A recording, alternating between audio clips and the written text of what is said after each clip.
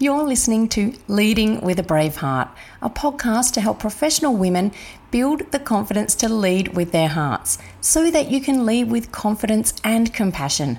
I'm Michelle Johns, and my mission is to help you find yourself instead of fixing yourself. I'm really glad you're here with me. Now onto the show.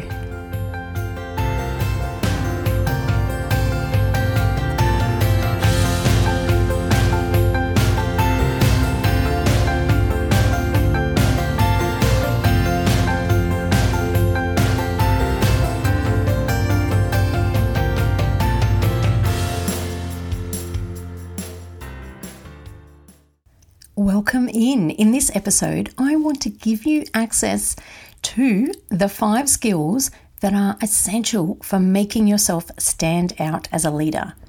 Whether that's in your organization, in your business, in your life.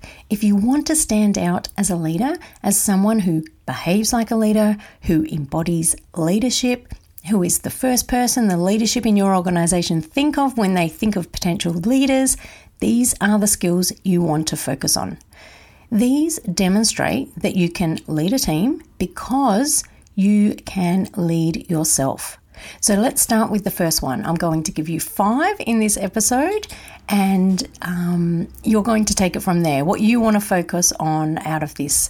So first is self-awareness, being aware of who you are, what your strengths are, what challenges you, and owning it. So working with that to make sure you set up systems and teams around you to complement you and take action to build on your strengths and find ways to support you in terms of your challenges, so that you're very open and acknowledge what challenges you. You don't try to say that you're perfect. You don't go to a job interview and say, I'm good at everything. You are very aware of what your challenges are, and you're open about it, and you own it, and you take action to find out how you can support yourself with those challenges and still use all of your strengths. Every leader that you come across, they have challenges. Whether you think they're perfect, whether they position themselves as experts at everything, they are not. They will have challenges, and you'll probably see them. And how much more you respect someone when they own their challenge, complement it by getting other people to do that piece or getting support, whatever it is. So that's number 1, self-awareness. Number 2 is empathy. In this world right now, it is so important to be able to empathize. That is to understand where others are coming from, what their challenges are without any judgment, and support it. So think about this era of people and connection and what customers need from organizations now.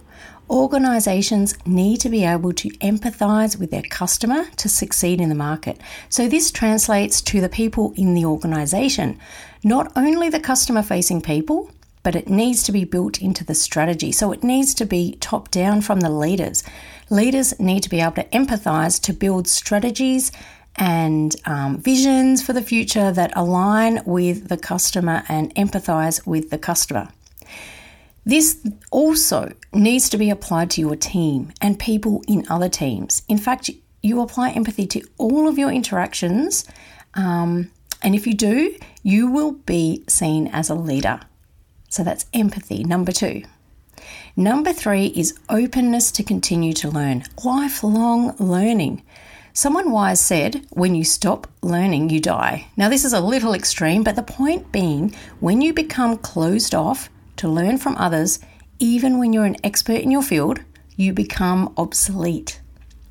This is about being open to new ideas, better ways of doing things, and to technology changes that are going on around you.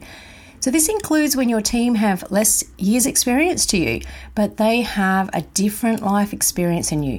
So my story here would be that I might have 25 years experience in what I do, but I wasn't born with a laptop in my hand. I wasn't born with a phone attached to my ear. All of those things that the newer generations that are coming up behind me, they're just quicker. They just know these things. I can learn so much from people in the same industry as me who have a lot less experience than me. I need to be open to that. So I try to be. Hopefully I do that. But I'm very aware of it.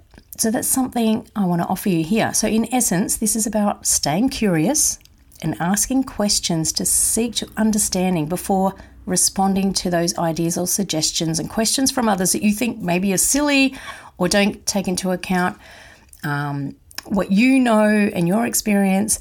And maybe it's, following standards or the process or something that's well worn and true today.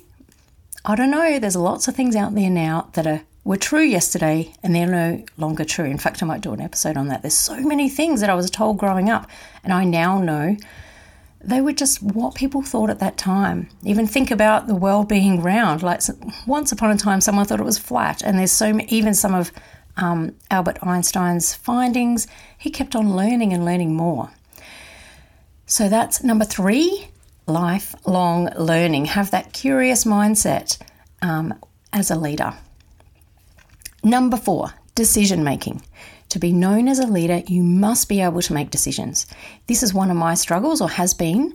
I can often see how different directions can work, and I procrastinate over which way is better before I make a decision.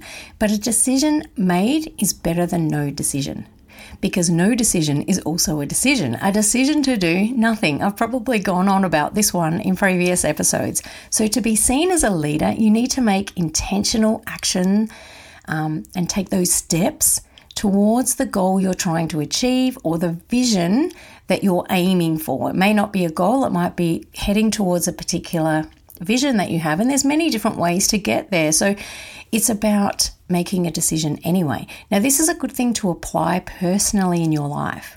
To be seen as a leader, not just the organizational decisions, but life decisions. If you can embody this mindful decision making in general as a result of your awareness of yourself and what's going on in the world around you, you'll be seen as a leader in and out of the workplace.